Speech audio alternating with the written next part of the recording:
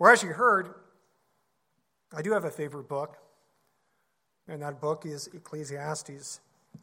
I firmly believe that if we would apply the words found in this book, that we would have a better life, that we would just have a better moral life, we would have greater shalom, we would have greater peace. I can't see any downsides. So what do we know about Ecclesiastes? Well, it's believed by the majority that it was written by King Solomon. It's also believed that by many, as I also agree with, that it was probably written near the end of his life. Now, who is King Solomon? Just a few words about King Solomon. He was the son of King David, also, and the third king over the nation of Israel after King Saul and King David, of course. We know that Solomon began his reign as a humble man. He was a meek man. In fact, we know that he prayed to Yahweh, and he asked Yahweh for wisdom so that Yahweh would guide him as king. As a result, we know that Yahweh blessed this man with incredible wisdom. But we also know that he made a few fatal mistakes throughout his reign, including marrying many foreign or unbelieving women. Scripture says that he married 700 wives and 300 concubines. I can't imagine. I love my wife dearly. I do. She's the world to me. But I don't think I'd want more than one. As we see in 1 Kings 11, it says that when he was old, he forsook Yahweh in many ways. So I want to read part of that to shed some light on who Solomon was, maybe near the end. It says that, for it came to pass when Solomon was old, and I think there's an importance to recognize that many of these things happened when he was old. When he was old, he was losing his discretion, I believe. That his wives turned away his heart after other mighty ones, and his heart was not perfect with Yahweh, his Elohim, as was the heart of David, his father. And for Solomon went after Ashereth, the Elohim of the Sidonians, and after Milcom, the abomination of the Ammonites. And Solomon did evil in the sight of Yahweh, and went not fully after Yahweh, as did David, his father. Then did Solomon build on a high place for Chemosh, the abomination of Moab, and the hill that is before Jerusalem, and for Molech, the abomination of the children of Ammon. And likewise did he for all his strange wives, which burned incense and sacrificed unto their mighty ones. So we see here again that when Solomon was old, that his heart was pulled away by these foreign or strange women. It says here that his heart was not perfect, as the heart of his father was, King David. As a side note, we know that David also made his mistakes, some big ones. David made some really big mistakes, but the difference is David had a unique relationship with Yahweh. He had a heart after Yahweh's own. He loved Yahweh, and Yahweh loved him, and he was completely devoted to him. Even, again, he fell short in big ways. His love for Yahweh never wavered. Now, as we see here, though, in 1 Kings, this was not the case with his son, King Solomon. When he was old, he not only condoned, but I believe likely engaged in some of this worship. We see here that he even allowed the worship of Molech. Now, the worship of Molech included sacrificing their children to this deity. It was especially abominable in the eyes of Yahweh. In many ways, there's not a greater dichotomy, there's not a greater contradiction than this man, King Solomon. Again, he started off humbled. He began with right intentions. He prayed to Yahweh. He was given incredible wisdom. But we find that in the end, that wisdom was not enough. It's kind of ironic today in the Bible study, we were talking about King Solomon. And one of the observations I made then, and I'll make now, is wisdom alone is not enough. Solomon had an incredible amount of wisdom, but we see here that he still compromised. He still compromised. And that compromise led to a pulling away near the end of Solomon's life. So we can have all the wisdom in the world, but if we don't obey the one we worship, that wisdom will do us no good. I want to begin today with our lessons in Ecclesiastes 1 verse 2. Ecclesiastes 1 verse 2. In the RSV says, vanity is vanity, saith the preacher, all vanity of vanities, all is vanity. We've all heard that. We're familiar with it. Now, the NIV says something similar. It says, meaningless, meaningless, says a teacher. Utterly meaningless. Everything is meaningless. So what does Solomon mean here when he says vanity is vanities, all is vanity? Whereas we see here from the NIV, everything is meaningless. What does he mean here? As a young person, this can be hard to relate to. But as we get older, as we get more years, we realize the meaning of this passage. And that is life is short. Life is short. You look at life, you look at the activities of life is short. It goes by very quickly. And I believe that's what Solomon means here when he's referring to vanity of vanities. All is vanity. There's a meaningless aspect of life, and that is, again, life is short. Days before the passing of Brother Darrell, I was over talking to him in his living room. And we were talking about life. And he shared that he was 85 years old, I believe. And he shared that those 85 years went by very quickly. Those 85 years went by very quickly. I suspect Sister Nancy would share the same if she could. That her years went by very quickly. Why is this lesson important? It's important because it keeps life in perspective.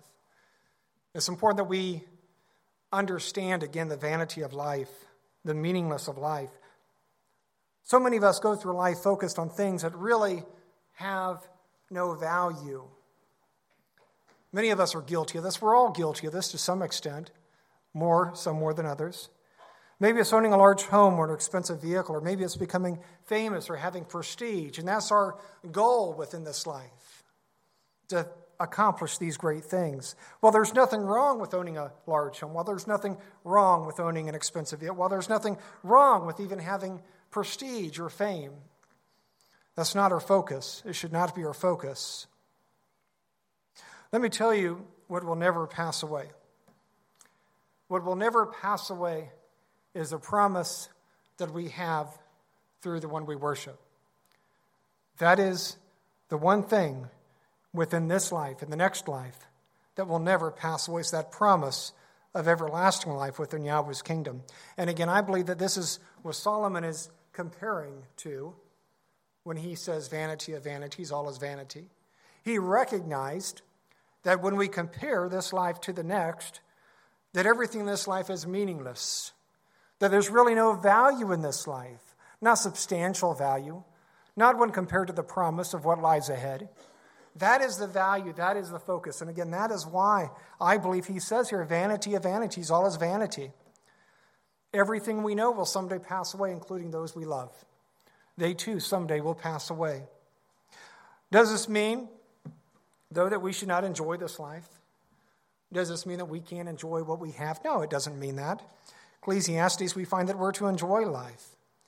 Ecclesiastes 9:9 says this, enjoy life with your wife, with whom you love, all the days of this meaningless life that Elohim has given you under the sun. So we find a message, and that is that even though life is meaningless comparatively, that we should still enjoy life.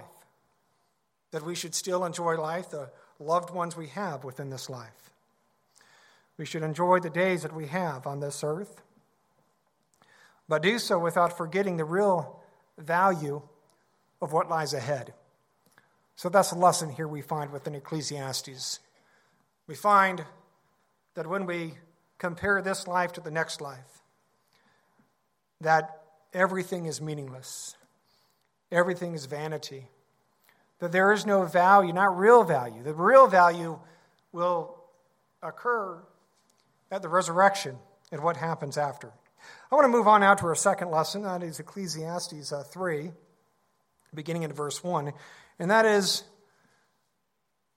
something about a season, that there's a season for everything. It says, to everything there is a season, and to a time to every purpose under heaven. A time to be born, a time to die, a time to plant, a time to pluck up that which is planted, a time to kill and a time to heal, a time to break down and a time to build up, A time to weep and a time to laugh, a time to mourn and a time to dance, a time to cast away stones and a time to gather stones together, a time to embrace and a time to refrain from embracing, a time to get and a time to lose, a time to keep and a time to cast away, a time to rend, and a time to sow and a time to keep silence and a time to speak, a time to love and a time to hate, a time of war and a time of peace. What lesson do we find here? We see that there's a season for every purpose within this life. As an example, Solomon speaks here about there being a season or a time to weep. Also a season and a time to laugh and to mourn and even to dance. Although for me, that only includes weddings, by the way. I don't do a lot of dancing myself. The word season here refers to different times or events of our lives. It comes from the Hebrew eighth. The King James translates this word as time, 257 times, season, 16 times, when, 7 times, always 4 times, evening tide, 2 times, and miscellaneous 10 times. The Brown Driver Briggs Hebrew lexicon defines this word as time of an event. Time of an event. We find here that there are different times or events within our lives. But that includes even when we are young and as we grow older. And those times differ depending on age and depending on what is occurring. Depending on those seasons, certain things may or may not be important or may not even be appropriate. When we see the birth of a new child, this is a season to be happy and to rejoice. When we see a season of someone losing someone close to us, that's a season of mourning. Life is all about different seasons, different times, different events. Sometimes life goes well, seasons go well, sometimes seasons do not. As a believer, though, it's important that we understand that we are able and must navigate through the seasons of life. Whatever it is, whether, again, it's a time to dance, whether it's a time to mourn, a time to rejoice, a time to keep silence, a time to speak. That as believers, we need to have the discretion and wisdom to understand what season we're in and apply their faith and devotion are put to the test. It's real easy when things are going great, but when we come across a challenge or a trial, or then that is an obstacle, and we must have, again, the perseverance and the courage and the strength to overcome that season. And believe me, there will be seasons when our faith and devotion are tried. If you live any years at all, you will have eventually trials. You will have obstacles and challenges that you must overcome. This is why it's important that we have a strong foundation. This is why it's important that we have a strong faith. That when we come across seasons that are difficult, that are hard, that bring hardship, that we have the endurance to continue on. The measure of a person is not found in good times. The measure of a person is not found in good times. The measure of a person is found in hard times, in challenging times, in times of persecution, in times of tribulation. That's when a person's character is defined. So when we come across those seasons of trial and persecution, I would encourage you to number one, realize the season you're in. And number two, just don't give up. Never give up. As Joshua shared in the Olivet prophecy, it says, those who overcome, those who endure to the end, he says, they will be the ones who will be saved. We must endure to the end. And again, whatever season we come across, we must have the courage, the strength, the conviction, the faith to hold firm and never give up. No matter what season we're in, it's important that we overcome. I want to move on now to our next lesson, and that's Ecclesiastes 5, verse 10. We're talking about this also in the Bible study. They were trying to take all my content, by the way, in the Bible study today. I had to stop a few people. I said, no, let's not touch on this quite yet. Ecclesiastes 5, 10 through 11, although I'm guilty of reading this one within the Bible study, so maybe I should be giving myself a lecture. Anyway, Ecclesiastes 5:10 through 12, it says, whoever loves money never has enough. Whoever loves wealth is never satisfied with their income. This too is meaningless or vanity.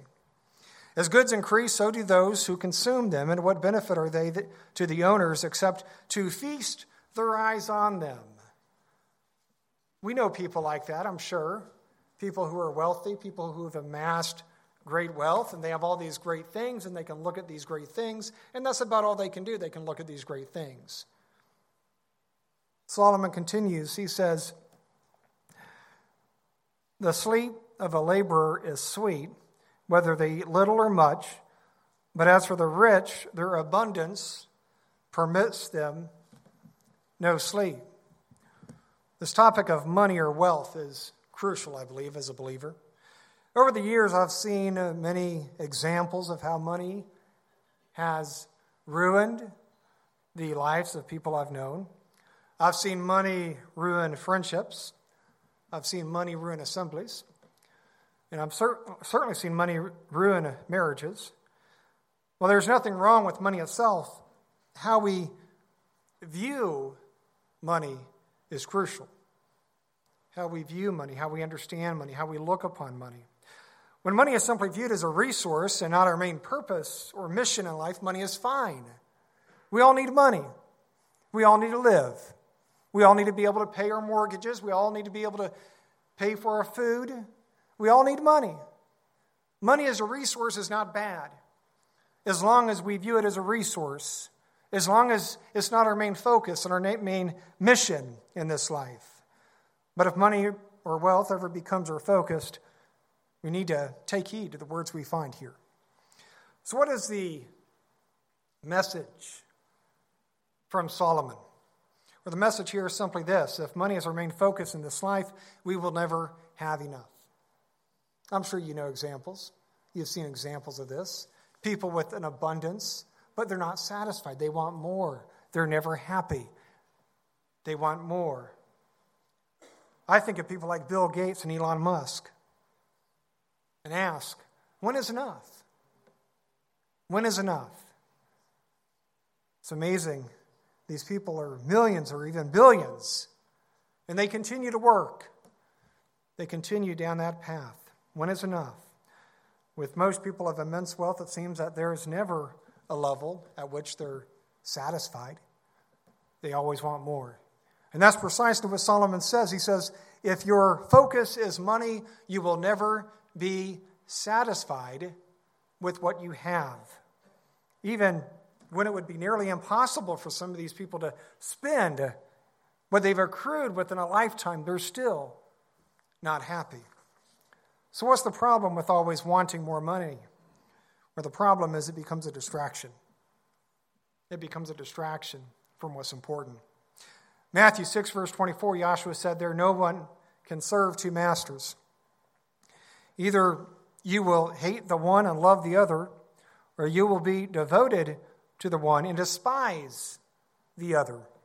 You cannot serve both Yahweh and money or mammon. It's impossible to have Yahweh and money as our main focus. It can't be done. It can't be done. At some point, we're going to have to decide which one we're going to serve. Which one is going to be our focus? Which one will be our driver? You see, within life, we have to have a driver. We have to have a goal. And what is that goal? Is it money? Is it wealth? Is it abundance? Or is it Almighty Yahweh? But we all have to have a goal. There's nothing wrong with money as long as money is viewed as a resource, as long as it's viewed in a right way.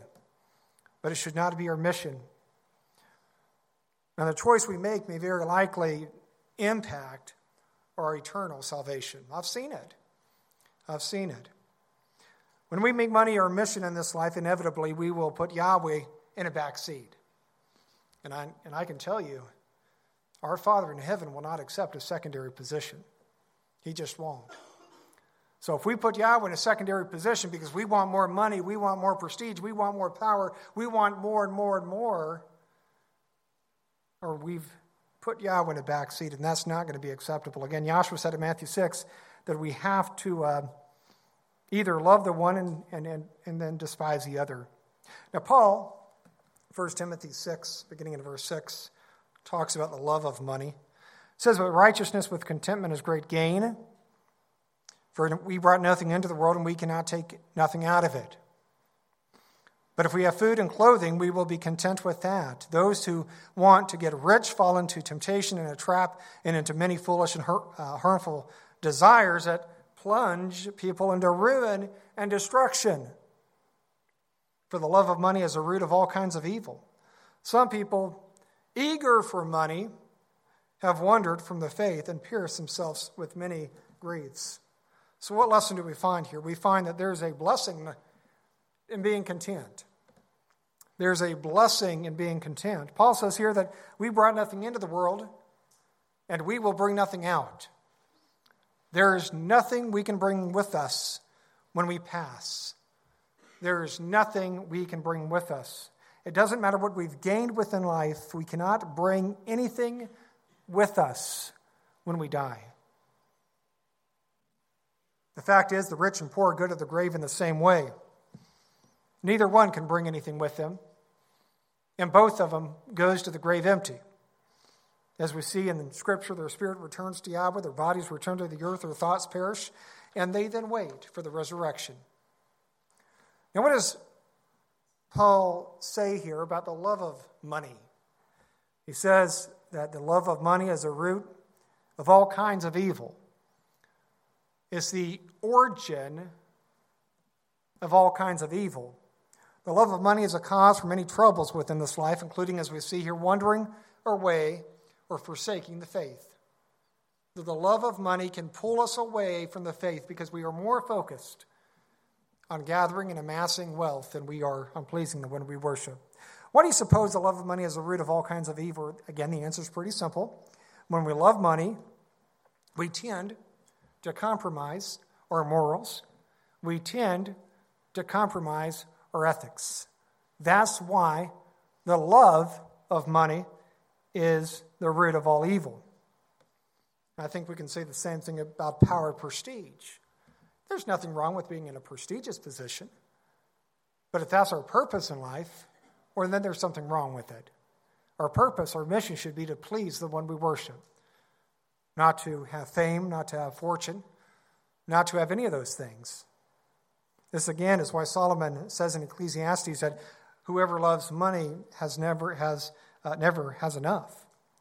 So the lesson here is this. There is nothing, again, wrong with money as long as money doesn't become our focus. Because the moment it becomes our focus, as we see in Ecclesiastes, we don't have any sleep. We have worry unnecessarily because we are focused and we are concerned not on Yahweh's word, not on his truth, but instead on the abundance, on that money. So it's important to keep a perspective. So how do we know if we're guilty of loving money too much? How do we know if we're guilty of loving money too much? If we find ourselves compromising Yahweh's word or what we know to be right for money, where I believe we've crossed the line. If we find ourselves doing what we know to be wrong for some sort of gain, or we've crossed the line. Real life example is this. If we willfully choose to work on the Sabbath for maybe a promotion, we've crossed the line. That's something I always tell my managers at work, every single one for the last 20 plus years. I begin with the Sabbath. I tell them about the Sabbath because, look, if you don't want me because of the Sabbath, great. I will go somewhere else. Yahweh comes first. He comes first. My manager's talking to me here recently about a possible promotion, and I told him, I said, Yahweh comes first. Or I didn't say Yahweh comes first. I said, the Sabbath comes first. And he says, that's not an issue. And so far, it hasn't been an issue. And I think the reason it's not been an issue is two things. Number one, I'm proactive, and I tell people I have to have the Sabbath off. And they understand. If they want me to work for them, they're going to give me the Sabbath off. This is not something I'm willing to negotiate with. And number two, I think Yahweh's been kind. and Yahweh's been good. But we have to do our part. Anyway, if we're willing to break the Sabbath for some sort of promotion, some sort of gain, we've gone too far. We've gone too far. I'm going to move on now to our next lesson, and that is being able to receive correction. It's a big one. Ecclesiastes 7 verse 5, it says, "It is better to hear the rebuke of the wise than for a man to hear the song of fools." Solomon talks here about the ability of receiving a rebuke or some sort of correction or admonition. Correction goes against human nature, doesn't it? Who likes to be corrected? Who likes to be rebuked? Okay, we have one. You always have one. You have two. Okay, okay. So we have a few in here. That's good. That's great, by the way. That's wonderful that you have a willingness and an enjoyment in being rebuked. But normally human nature, this just doesn't jive with human nature. Human nature opposes this thought of us being rebuked, doesn't want to hear admonition or some sort of correction. It's not uncommon for them to reply with some sort of criticism against the other person. It's just a reflex. Where you say, "I'm doing something poor here. What about you?" Now, as believers, we need to be better than that. As human beings, we stink at receiving correction from others. That's just the bottom line. But as we see here from Solomon, we should view this as a good thing. We should be open to rebuke. We should be open to correction. We should be open to admonition from the wise. And I will emphasize that for just a moment. From the wise, from those who have something of value to share. I'm not interested in a rebuke from those who have no value to share. But certainly from the wise, we need to be open to it. We need to be open to it. So how do we position ourselves to better receive criticism or admonition? This is a big one. Think about it. How do we position ourselves mentally so that we can receive criticism? Where it begins from realizing and accepting the fact that we're all imperfect. I think we all know that we're all imperfect. I think we all know that we have room to grow. But for some odd reason, we refuse to accept admonition when that time comes. But we all know that we're all imperfect. We all have room to grow. We must also learn to fight against our human nature to respond negatively. Again, if they give us some sort of critical response or criticism or admonition, not to quickly respond in a negative way, not in a defensive way. Simply accept it for what they say. Think about it, consider it. Maybe they're wrong, but be open to it. Be willing to hear it out. We must also learn to, again, fight against our human nature. And most importantly, we need to receive correction or admonition with humility. And that's a big one. That's a hard one. Because human nature as it is, it's resistant to change and it's proud. But to receive correction, as we find here, we must remove the pride. We must learn to be humbled. We must realize that we're imperfect. And believe me, we're all imperfect. I'm imperfect. You're imperfect. We're all imperfect. We all have room to grow. We all have things we can do better. We all have things we can learn. We all have ways to improve. And we need to recognize that. And when somebody comes to us, especially as it says here, the wise, those who can give us help and instruction and add to the wisdom we have, we need to be open to it.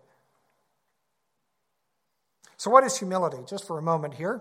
The Cambridge Dictionary defines this as the quality of not being proud because you are aware of your bad qualities. And listen, we all have bad qualities. Every one of us. We all have bad qualities. We all fall short in some way. Scripture says that. Dictionary.com defines humility as, quote, the quality or condition of being humble, modest opinion or estimate of one's own importance and rank. How do we view ourselves? Do we view ourselves as great? Do we view ourselves as inferior? Or do we view ourselves as humbled, as imperfect, as a man or a woman who needs to change? How do we view ourselves? Forbes, found an article from Forbes. I like the article. I'm not going to read it to you, but I'm going to read has 13 habits of humble people. I'm not sure if I agree with every single one, but most of them were pretty good. So here's a chart. Hopefully you can read it. So 13 habits of humble people. Number 1, they are situationally aware. So they're aware of their surroundings and the people they're with. They retain relationships. Well, that's true. I can see that. Is if we're prideful, we're not going to retain relationships. But if we're humble, we're going to retain relationships.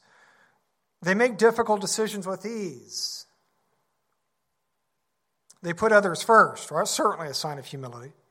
They listen. How many? No, don't raise your hand, by the way. This is a rhetorical, just in case you're...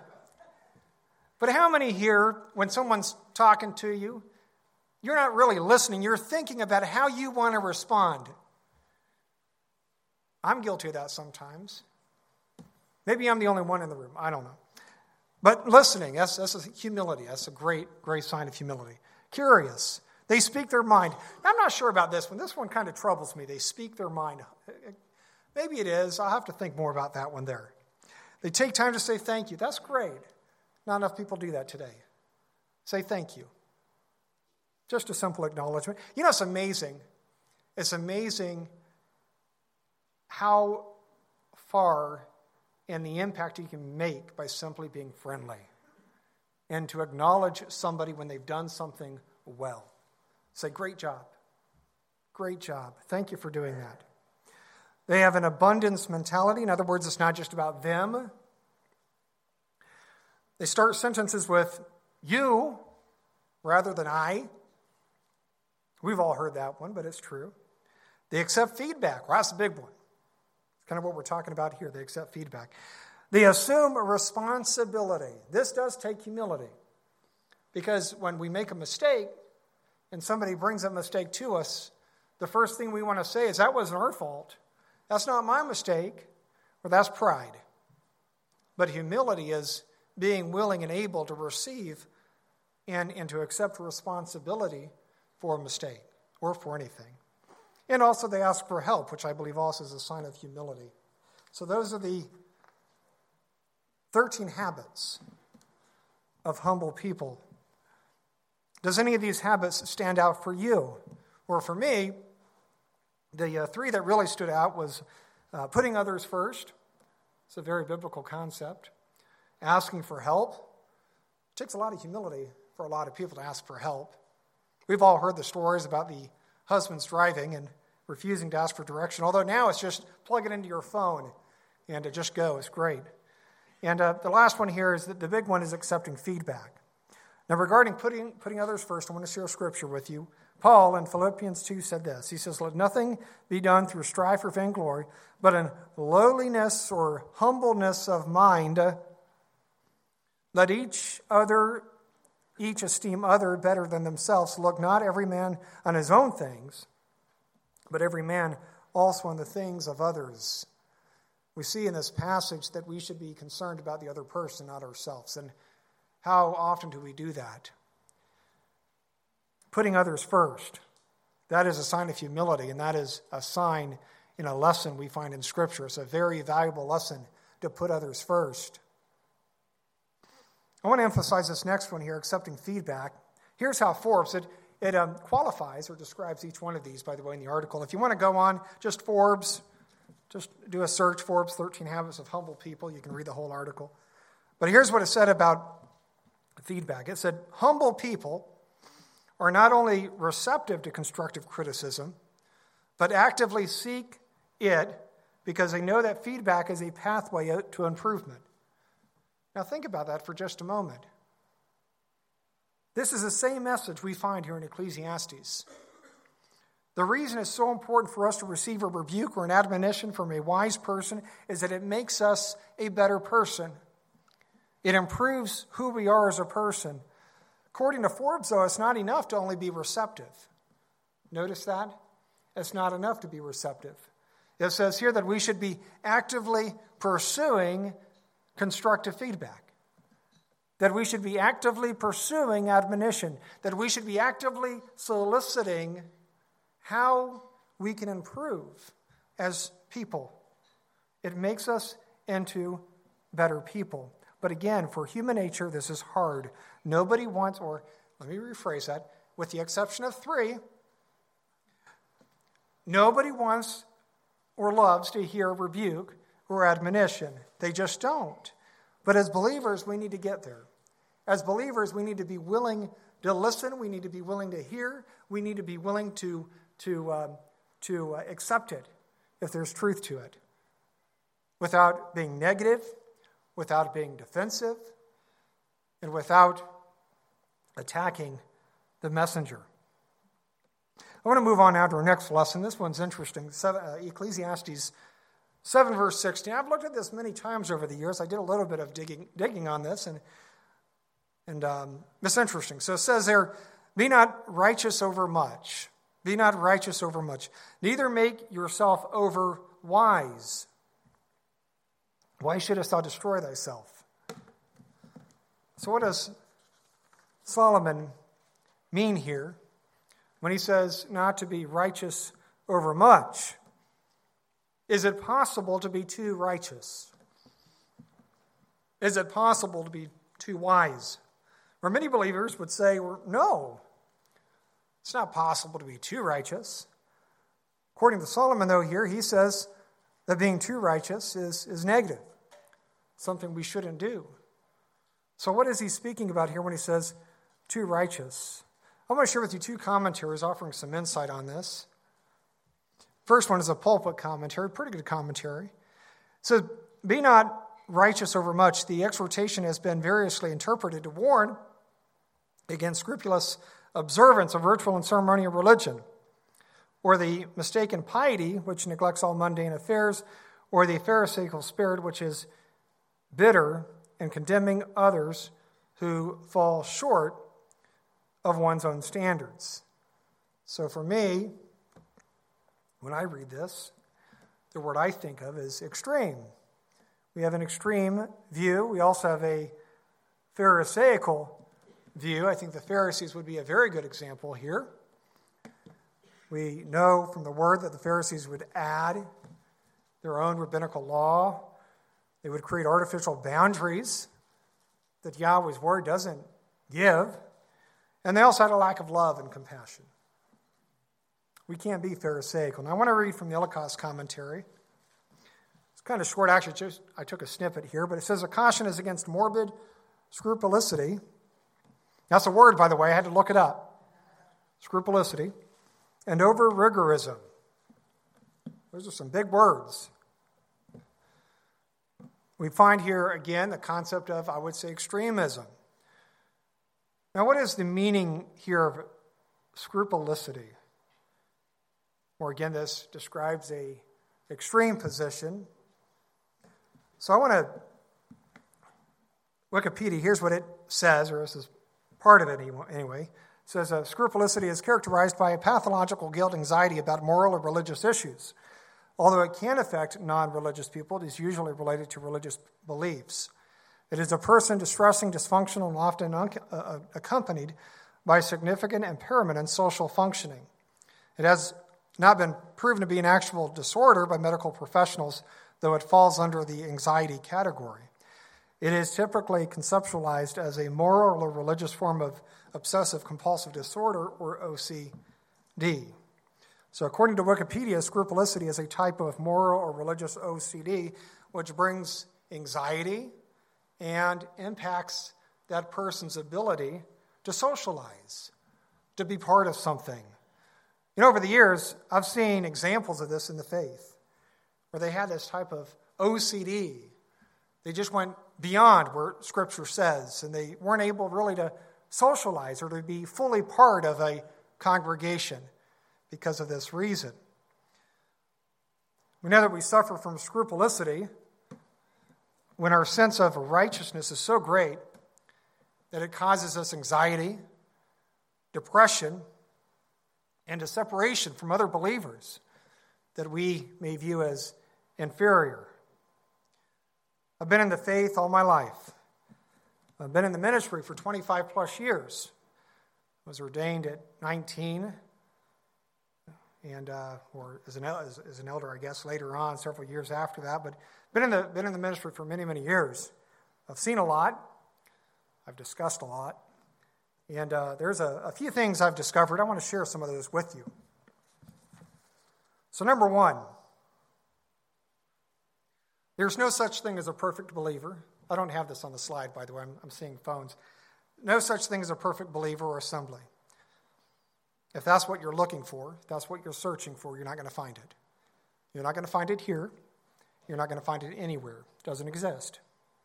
Number two, not everyone is going to agree with you or share your view of Scripture. That's just the way it is. And we must accept that if we're going to be part of an assembly. Number three, if you're really going to be part of an assembly, you're going to have to let some things go. Now, I'm not talking about major compromise. We try not to do that here. We believe very strongly in upholding Yahweh's word. This isn't major compromise. I've found that most often these things that we hold on to so tightly are based more on personal preference or bias, not on Scripture. Number four, this is a big one. People will disappoint you. They will disappoint you. For me, this is the most challenging part of what I do as a pastor. As a minister, you're often the focus of people's anger and hostility. And that's just the way it is. Also, there's many people who simply lack civility for those in the ministry. I don't share the Scripture often for obvious reasons, but I think it's good to remind. 1 Timothy 5 verse 7 says there, "Let the elders that rule well be counted worthy of double honor, especially they who labor in the word and doctrine." Again, many people have lost civility and concern and respect, and it's important that we do that. Lastly here, to be part of an assembly, you're going to have a healthy dose of mercy and compassion for your fellow believers. So those are my observations. I'm sure there's other observations, but those are my observations of how we can ensure that we're not righteous over much, as we find here. Again, recognizing and showing compassion, showing grace, showing civility, showing respect. Realizing that not everyone is going to agree with us, realizing that there's going to be differences, realizing that we may have some very strong opinions, but realizing that those opinions aren't Scripture. Not always. Sometimes they are, but not always.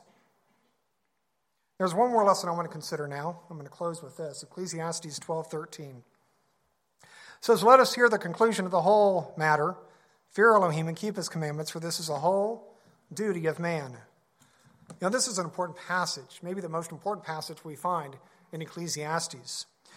I believe it shows the purpose of mankind, and that is to fear Yahweh and to keep his commandments.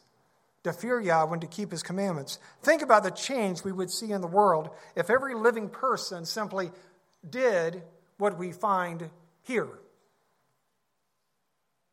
Think about the positive change that we would see from mankind if we would all fear our Creator and keep his commandments.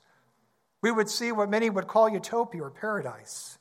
We would have no crime. We would have no sin. We would have peace. We would have unity. We would have morality.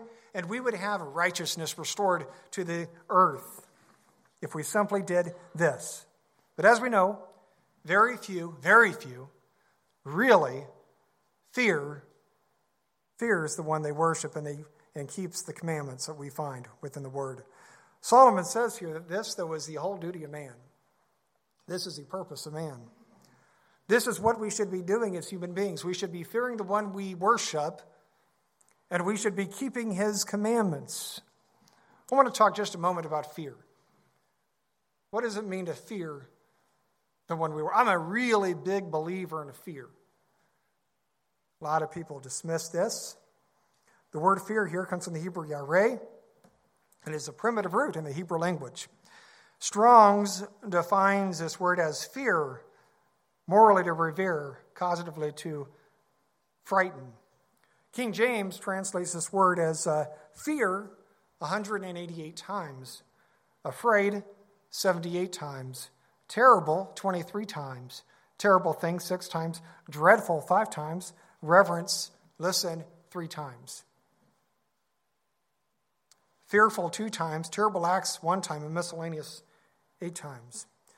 We see here that this word is most often used in the sense of trepidation or fear, and only 3 times is reverence.